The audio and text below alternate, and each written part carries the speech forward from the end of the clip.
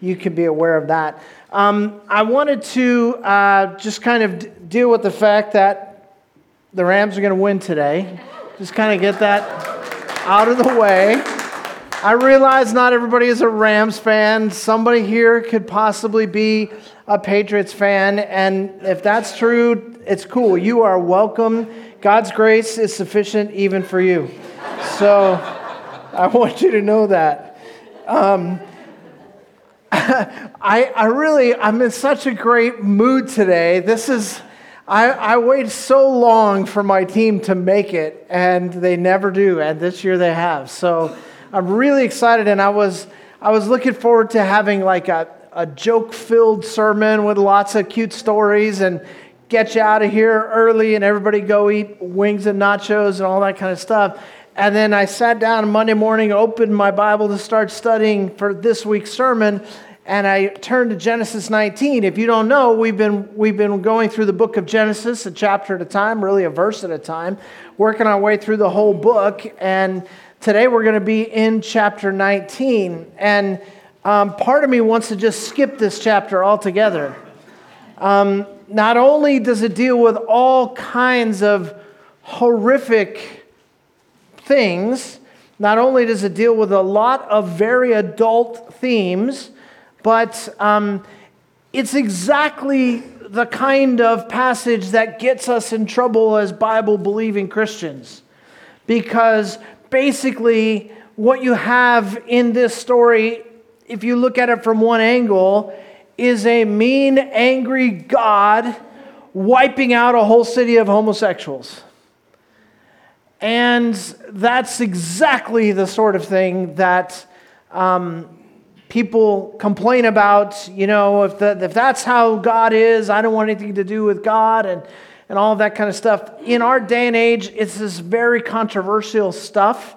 And it would be a lot easier to just skip this. But then there's another part of me that is super excited about preaching on Genesis 19 because it is so incredibly relevant to our lives and our culture today. And it's not just relevant to our culture because we live in a modern day Sodom and Gomorrah. We're going to talk about that in a minute. But it's relevant to our lives. What is it like to be a follower of God who is dealing with temptation, who is dealing with a culture and a society that is designed to pull us away from God and not help us walk with God? This is extremely relevant to us today. So we're going to go ahead and just cover it. And if you're visiting with us for the first time today, don't know what this church is all about, I guess this is as good a time as any for you to be here because one of the things we're committed to here is teaching what the Bible says. And frankly, it doesn't always say what I wish it said. And I've learned that if there are things in the Bible that make me squirm, and things in the Bible that I don't like, then it's me that needs to change because God's not going to change His Word. And God's Word is relevant and true for every generation. So we're just going to dig in and get into the Word this morning. Last week we saw that God told Abraham that He was going to destroy the cities of the valley, right? Sodom and Gomorrah and the surrounding towns. And He said, I'm going to destroy them. And we saw Abraham's prayer where he pleaded with God. He said, Lord, if there's just 50 righteous people in this city, would you not spare the city on account of those 50 people? And God said, I will spare the city for 50. He said, what if there's 45? He said, I will spare the city for 45. 40, yes. 30, yes. 20, yes. 10, yes. And then Abraham stopped and said, okay, God, thank you. God said, well, I'm going to send these angels down to the city. If there are 10 righteous people, I will not destroy the city. But if there's not, I'm going to destroy the city. Now, when we think about Sodom and Gomorrah, I have heard it said many times something along these lines. If God doesn't judge Las Vegas, He's going to have to apologize to Sodom and Gomorrah. Have you heard that? If God doesn't judge San Francisco, He's going to have to apologize to Sodom and Gomorrah. That's a cute saying, but it's absolutely ridiculous. I want us to understand what we're talking about here before we open these pages and really dig in and see what happens to these cities. This is an entire city-state. It is the largest population in all of that region. And in this giant city, there are not 10 people of faith. Guys, that doesn't compare to Las Vegas. In Las Vegas, there are tens of thousands of godly people, great churches in Vegas that are sharing the word and helping the hungry and feeding the homeless and all of that kind of stuff. There's amazing stuff going on with Christians. You name a city in this country and I will show you thousands upon thousands upon thousands of Christians who are there being light in the midst of the darkness. In Sodom, there wasn't 10. This is an absolutely depraved community. It's an absolutely rotten culture. And I want us to understand that this, as we unfold this story, is not a story about a mean, impatient God who hates people who are different and he just wants to wipe them out. God has been hearing the cries of the people of the valley for generations. He told Abraham that I have been hearing the cries of the people crying out because of the sin of the city. He's responding not so that he can wipe out a group of people. He's responding so that he can save a group of people from the influence of the wickedness that is now controlling the city. Now, we're going to just jump in chapter 19. If you got your Bibles, go to Genesis 19. And there are the two angels, right, who look like men, who are on their way down to the city. And we're going to pick up the story in chapter 19, verse 1. Now the two angels came to Sodom in the evening, and Lot was sitting in the gate of Sodom. When Lot saw them, he rose to meet them and bowed down with his face to the ground. Let's just stop there for a second. There's something you need to know. Lot is sitting in the seat of the city councilman. He's there in the city gate. He's one of the city elders. The elders of the city, or the city councilman, if you will, had seats in the city gate. If you had an issue, you came to the city gate, they were judged by the elders who sat in the city gate. So now what we know about Lot is that over these decades, as Abraham's story has been unfolding and we've been watching this happen, Lot has been growing older, right? And now he is one of the elders of the city in which he lives. But if you remember, a few chapters ago, he split off from Abraham, right? And he took the valley and he did not move into the city. He set up his camp outside of the city so that he could deal with the business people who came and went, the travelers, and make money. And that was his business plan, right? But he wasn't going to go into the city, which was already by this time known for its wickedness. There's no way he was going to raise his family in that city. So he set up his camp outside the city. But later, as we saw a couple of chapters ago, he's now living in the city. Remember when the war happened and he got taken captive amongst the people of the city of Sodom? And when he came back, he moved right back into the city. And now I want you to notice that he's gone from being a visitor who lived outside the city to a resident of the city to a city elder. He's heavily involved in this city. Verse 2. And he said, "Now behold, my lords, please turn aside into your servant's house and spend the night and wash your feet. Then you may rise early and go on your way." They said, however, no, but we shall spend the night in the square.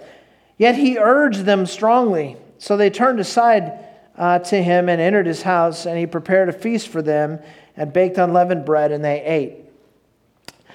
All of these cities were basically set up the same way at this time. If you've ever watched, an old King Arthur movie or something about the days of knights, you could picture what these cities were like. They were giant walls that went around the city, and the city had these huge gates, right? And then at night, they would close the gates, and there were soldiers mounted on the wall around the city to protect the city at night from attack. And they knew who came in and out of the city. They had the city gate. You had to pass through the city gate to get in. It was like TSA at the airport. You know, take off your shoes, put your laptop in the bag, go through the thing. That's what they had to do to get into the city, so they knew who was in the city. So if they closed the gates at night, it was safe to be in the city, and you didn't want to be outside the city, right? So the cities would all have a city square in the middle where visitors would sleep. And so you'd sleep in the city square, and then you'd get up the next day and travel, because you did not want to be sleeping outside of a city. It wasn't safe. Okay? So they should have been sleeping in the city square. That was their plan. But he comes to them and urges them, please, please don't sleep in the city square. No, it's okay. We want to sleep in the city square. I'm telling you, don't sleep in the city square. Please, please, come to my house. Let me put you up in my house. I'll give you food. I'll give you a shower. You can leave in the morning. But stay at my house. Don't sleep in the city square. So finally they go to his house. It was as if he knew something about sleeping in the city square that he didn't figure they knew, right? Verse 4, before they lay down, the men of the city, the men of Sodom, surrounded the house, both young and old, all the people from every quarter. And they called to Lot and said to him, where are the men who came to you tonight? Bring them out to us that we may have relations with them. But Lot went out to them at the doorway and shut the door behind him. Now, let's just think about this for a second. There's a mob of people, like some kind of a gang, that shows up outside of his house and says, give us these people. We're going to rape them. And you go, who are these people? Is this like some kind of a street gang, some kind of a criminal syndicate? Who are these people? It tells us all of the men of the city, all of them, both young and old. And the word there that's translated men is actually males. And you ask yourself, wow, this city is so wicked that all of the men are in on something like this. Like, it's mind-boggling to even picture. Again, this ain't San Francisco. This is a place where all of the men of the city are willing to gang rape their visitors. This is the welcoming committee.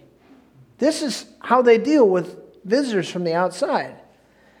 Now, these angels have come because God heard the cries of the people, right? For generations. And God is responding to that. And it makes you wonder if all the men of the city are in on this kind of wickedness, who was left to cry out against them? And then I think maybe the other people who have slept in the city square in the past. Maybe the people in the surrounding towns who've had to deal with this kind of a community of people.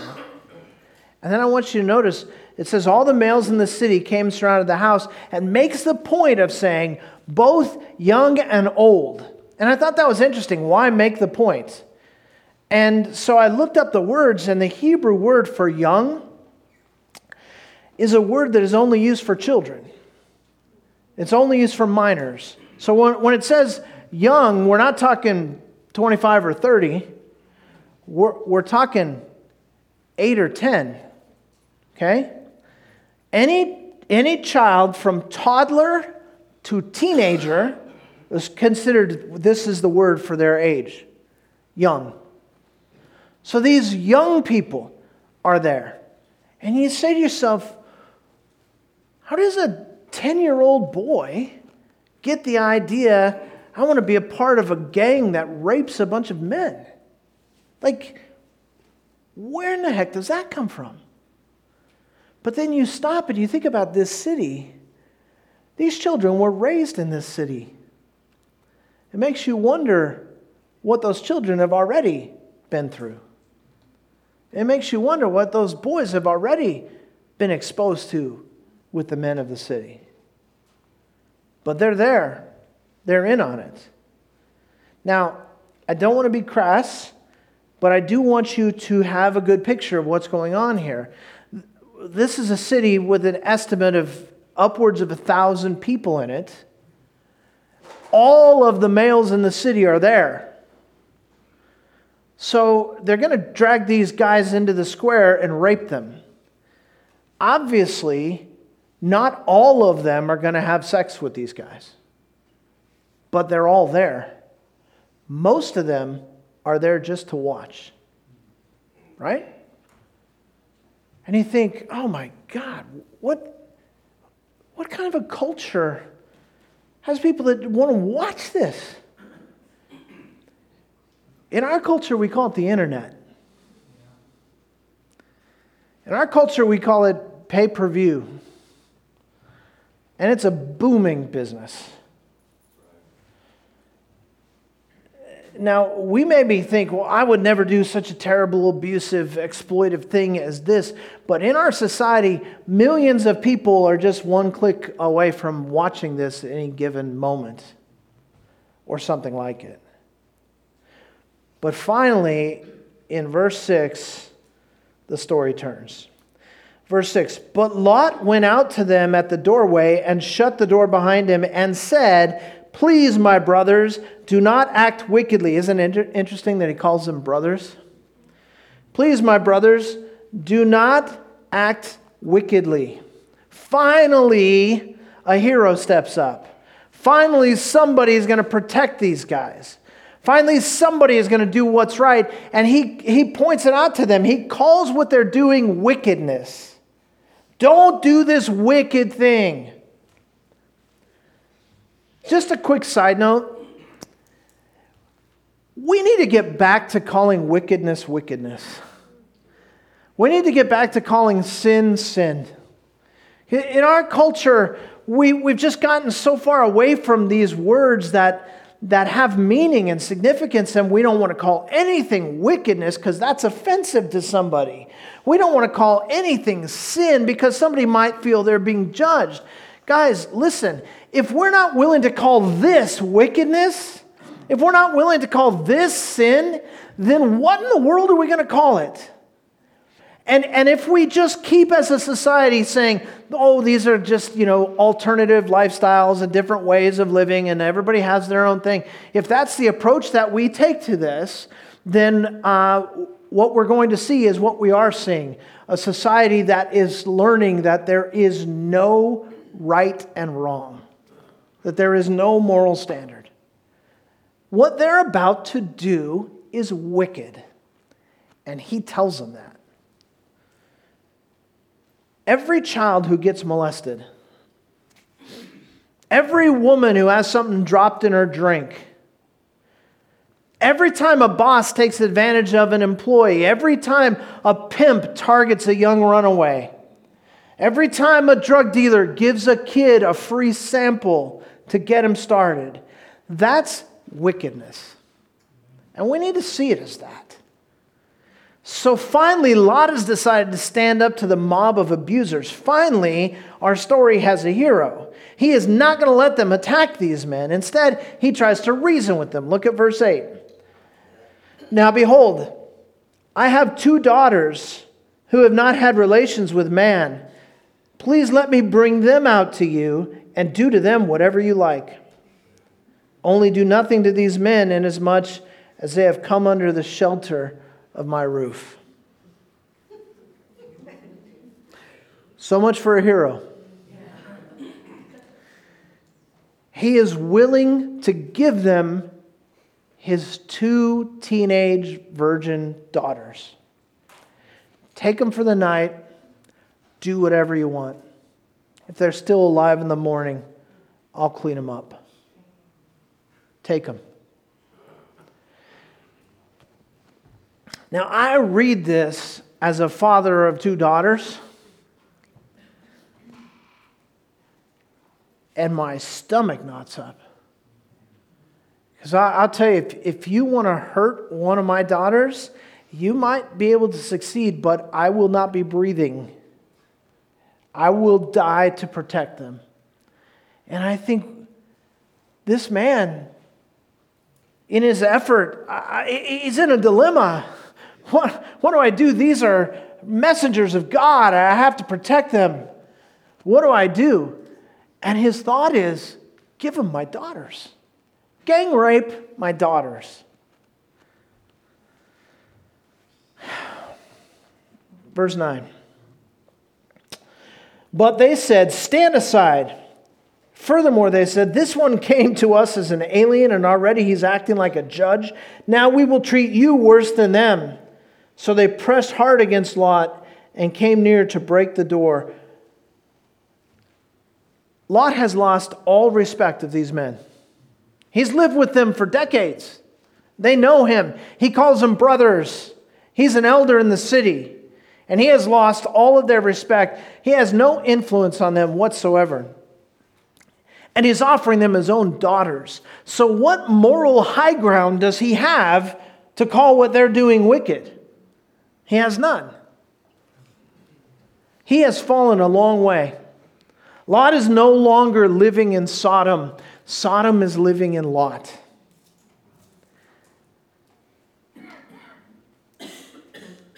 He thinks like they think. And he's giving them his daughters. What kind of scumbag is this guy? How did Lot get there? Because just a few chapters ago, Lot was a man of God with his uncle Abraham, and they were worshiping God together. And God was blessing them. And God had his hand on Lot's life, and Lot was experiencing the immense blessings of God, so much so that his family and his business grew to the point where they couldn't even share land anymore, and that's when they separated. That's who we met when we met Lot.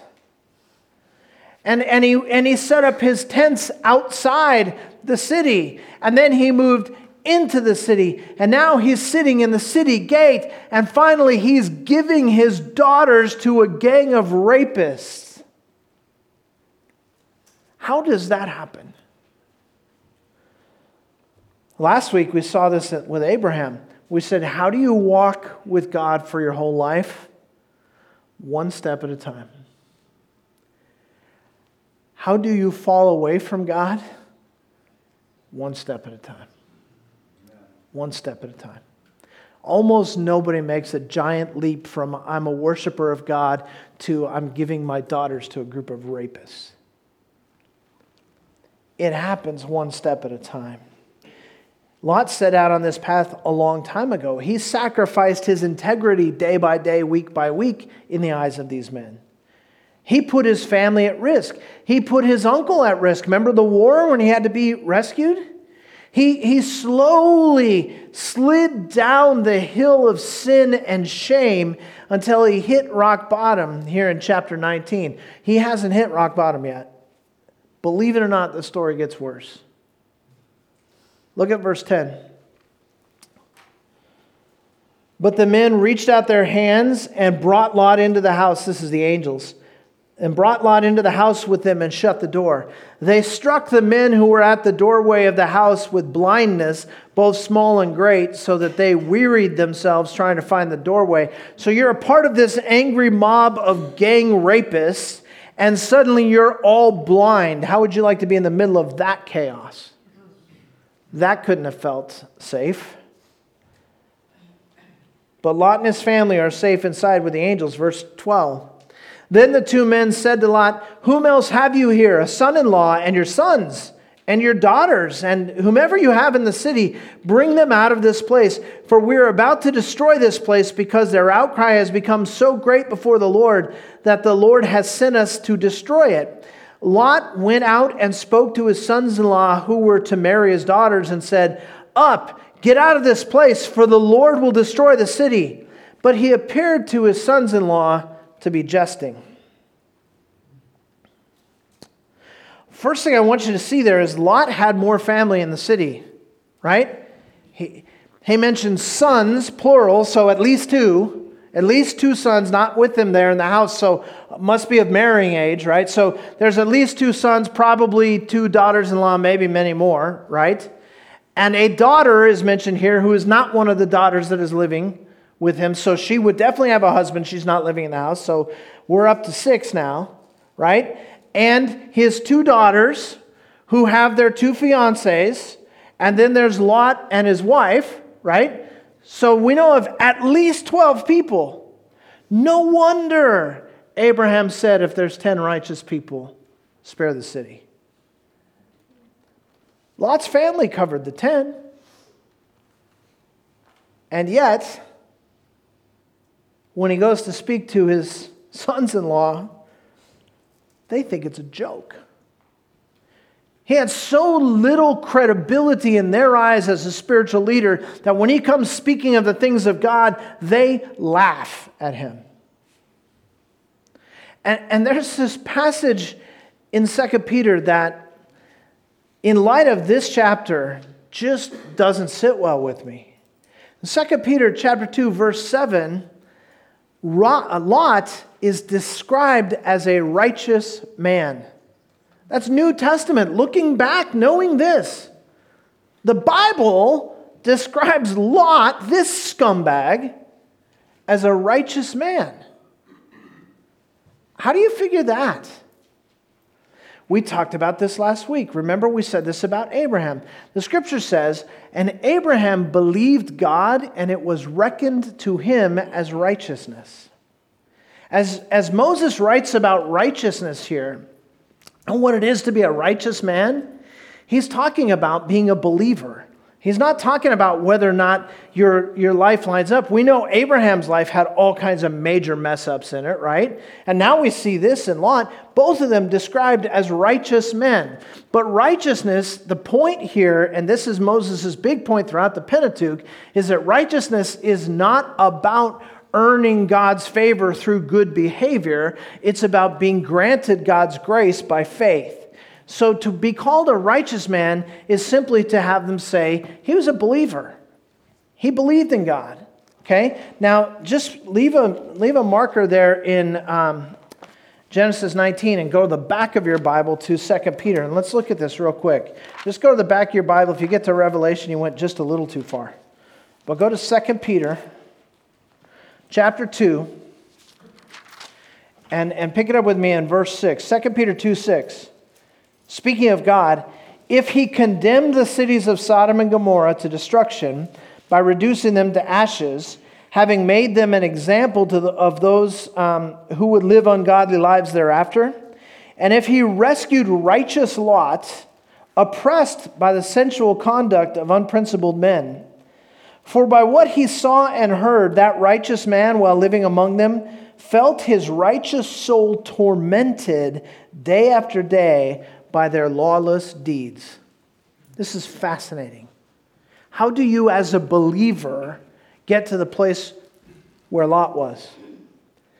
He lived among godless people, and day by day, little by little, moment by moment, his righteous soul was tormented. This is temptation and spiritual attack because of the people with whom he wove his life together. The people that he wove his life together with actually drug him down, little by little by little. Now, before we go back to Genesis, just open your Bible, the book of Psalms. Right in the middle, just open your Bible in the middle, you'll find Psalms. Go to Psalm chapter 1 because it tells us about how this works. Psalm chapter 1, first 3 verses. How blessed is the man who does not walk in the counsel of the wicked, nor stand in the path of sinners, nor sit in the seat of scoffers. But his delight is in the law of the Lord, and in his law he meditates day and night. He will be like a tree firmly planted by streams of water, which yields its fruit in its season, and its leaf does not wither, and in whatever he does, he prospers.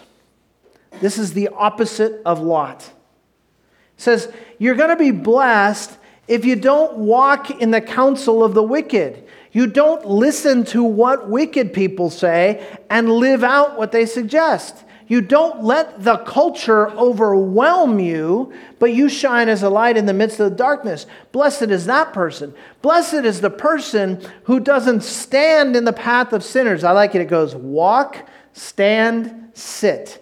You don't walk in the counsel of the wicked, stand in the path of sinners, that's standing around and talking with sinners, or sit in the seat of scoffers. Where do we find Lot at the beginning of this chapter? Sitting in the seat of scoffers.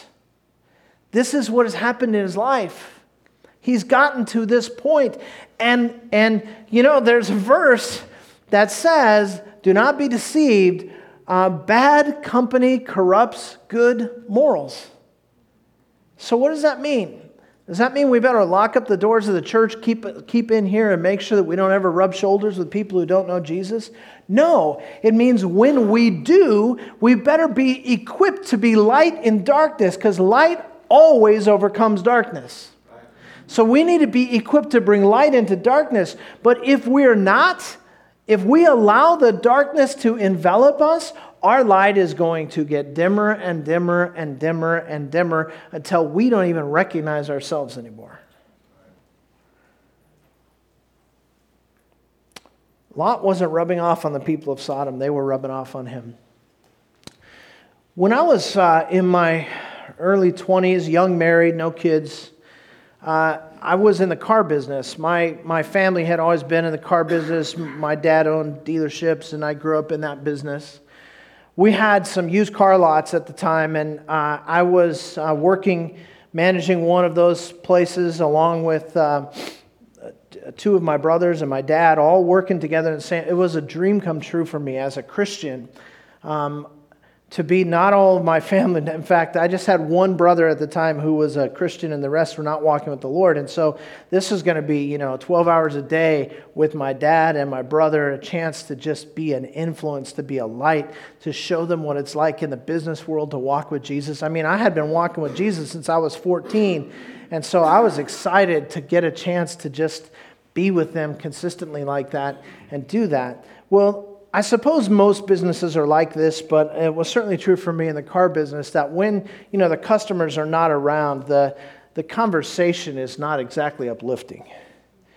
And lots of foul language, lots of dirty jokes, lots of disrespect toward women, all of that kind of stuff. Just sort of typical guy talk, locker room stuff. And over a couple of years, that just became common. Not just for them, but for me. And I will never forget a day in which I told an off-color joke or used some particularly foul language. And to be funny, my older brother looked at my dad and said, "Remember when Doug used to be a Christian? If you had punched me in the gut, it wouldn't have hurt more." And I wept on my drive home from work that night. Realized that God had given me this unbelievable gift of a chance to be an influence, and what I had instead done was shown them that Jesus doesn't really change your life in any practical way. It just means you have to go to church. It can happen. And you don't notice it while it's happening. One step at a time, one day at a time.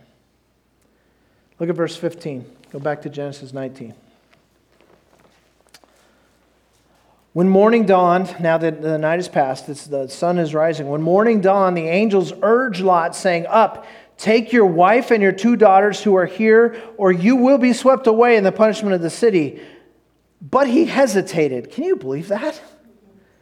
After all this, he doesn't want to leave. So the men seized his hand and the hand of his wife and the hands of his 2 daughters, for the compassion of the Lord was upon him. And they brought him out and put him outside the city. When they had brought them outside, one said, "Escape for your life. Do not look behind you and do not stay anywhere in the valley. Escape to the mountains, or you will be swept away." But Lot said to them, "Oh no, my lords. Now behold, your servant has found favor in your sight, and you have magnified your loving kindness, which you have shown me by saving my life. But I cannot escape to the mountains, for the disaster will overtake me and I will die." In other words, I'm a valley guy. I don't know how to live in the mountains. I'm not prepared for this. I need to stay in the valley. But they're going to wipe out the valley. "Now behold, this town is near enough to flee to, and it's small. Please let me escape there. Is it not small, that my life may be saved?" In other words, there's a little village over here. Could you just spare that village and I'll go there? It's just a little small village. The sun had risen over the earth when Lot came to Zoar. Now, they had to drag him out of there. Sodom had become part of him. He didn't want to leave. He couldn't imagine life outside of Sodom. God had a new start for him in the highlands, which, by the way, is the land that Abraham went to when they split up the land, right? And he had a life for him there. But Lot still wasn't really interested in God's plan for his life. Lot was interested in Lot's plan for his life. So they told him that he could go to the little town of Zoar, but he needed to hurry, and they needed to make sure that they didn't even look back. Run for your life. Don't look back. Run toward God's plan for your new life. Don't even look back and long for the old days. Forget about all of that and go forward. But Lot wasn't listening to God. What an idiot. The guy is a moron. And I'm glad there's so many idiots in the Bible. Because every time I see an idiot in the pages of Scripture, I remember that James says the Bible is a mirror. I see myself in Lot because my flesh still longs for the things of this world. And I still want to pursue my plan ahead of God's plan.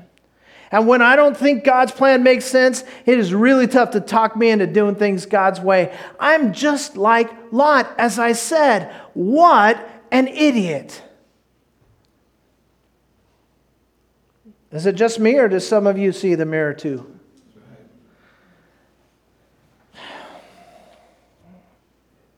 And verse 23, the sun had risen over the earth when Lot came to Zoar.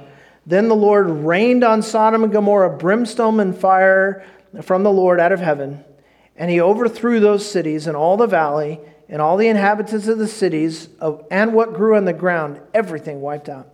Verse 26, but his wife, Lot's wife, from behind him looked back, and she became a pillar of salt. That's right. It says she became a pillar of salt. Is that literal? I don't know. I have no reason to think it's not. Somehow, some way, she died instantly and disintegrated. She rotted away. Her life had been there too. And by the way, the word that says she looked back, it doesn't mean looked, it means stared. She turned back and stopped going forward and watched.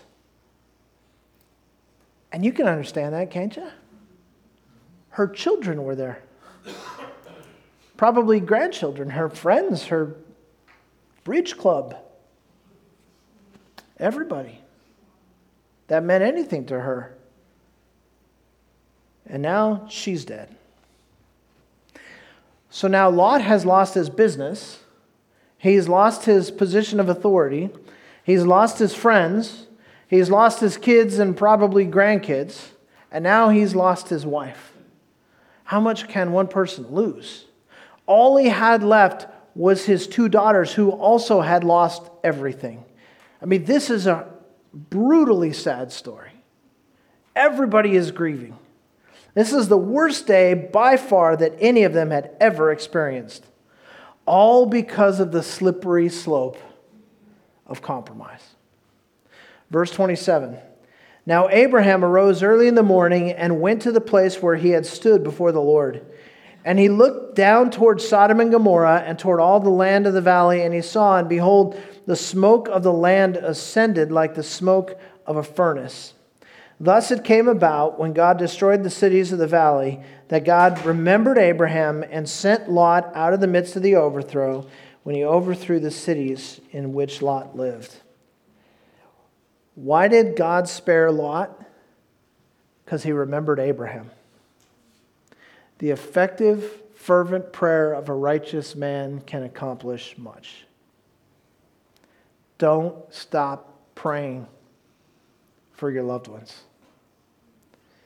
He heard Abraham, he remembered Abraham, and he saved Lot. But still, what a tragedy. I mean, isn't that the saddest story you could ever imagine? Believe it or not, Lot is not finished sliding down the slippery slope. He has not yet hit rock bottom. It gets worse. Look at verse 30. Lot went up from Zoar and stayed in the mountains. Finally, after all this, maybe I should pay attention to God. Goes up to the mountains, okay? And his 2 daughters with him, for he was afraid to stay in Zoar. And he stayed in a cave, he and his 2 daughters. Then the firstborn said to the younger, our father is old, and there's not a man on earth to come in to us after the manner of the earth. Come, let us make our father drink wine, and let us lie with him, that we may preserve our family through our father. So they made their father drink wine that night, and the firstborn went in and lay with her father, and he did not know when she lay down or when she arose. On the following day, the firstborn said to the younger, behold, I lay last night with my father. Let us make him drink wine tonight also. Then you go in and lie with him, that we may preserve our family through our father. So they made their father drink wine that night also, and the younger arose and lay with him. And he did not know when she lay down or when she arose. Thus both the daughters of Lot were with child by their father. The firstborn bore a son and called his name Moab. He is the father of the Moabites to this day. As for the younger, she also bore a son and called his name Ben-Ami. He is the father of the sons of Ammon to this day. This is unthinkable. His daughters thought this was a good idea. Where were they raised? Sodom? Do you see? This was not abnormal behavior to them. Perversion was the soup they had been soaking in their whole lives. Take matters into your own hands. Find a way. They're trying to preserve their legacy. They're afraid they're not going to ever, make it to civilization again, never meet husbands. We need to be pregnant. So let's sleep with our father. Just a quick word to those of us who might be thinking, you know what, my sin is my sin. It doesn't affect anybody else. Just shut up with that garbage. Quit telling yourself that. Not only does Lot's sin destroy his life and his family, it also destroys his legacy and his hope for the future of his people. By the end of the story, he has 2 grandchildren, Moab and Ben-Ami. Now, remember, Moses is writing this at the time that the children of Israel are going into the promised land, right? And who do they have to fight there? The Moabites and the Ammonites. Moses is trying to show them that there are long-term repercussions to the choices we make. Guys, remember this. Your life is like a link in a chain. And what happens in your life affects those who come after you. That's why it's such an awesome thing when I meet people who have come from a family line of just dysfunction and brokenness and abuse and all of that stuff, and they come to meet Jesus. That is a break in the chain. That is a new beginning. Our lives get to affect those who come after us. Don't tell yourself that it doesn't. It does. Your life's a link in a chain. The future is being influenced by the choices you are making right now. This is a horrible story. I'm so glad I'm done. I'm going to eat wings today, man. My team's going to win. If they don't, I don't know what's going to happen. I'm depressed. This is a horrible story. So I don't know what to do except leave you with the words of Joshua. Choose for yourselves today who you will serve. As for me and my house, we will serve the Lord. One step at a time. Let's stand and pray together.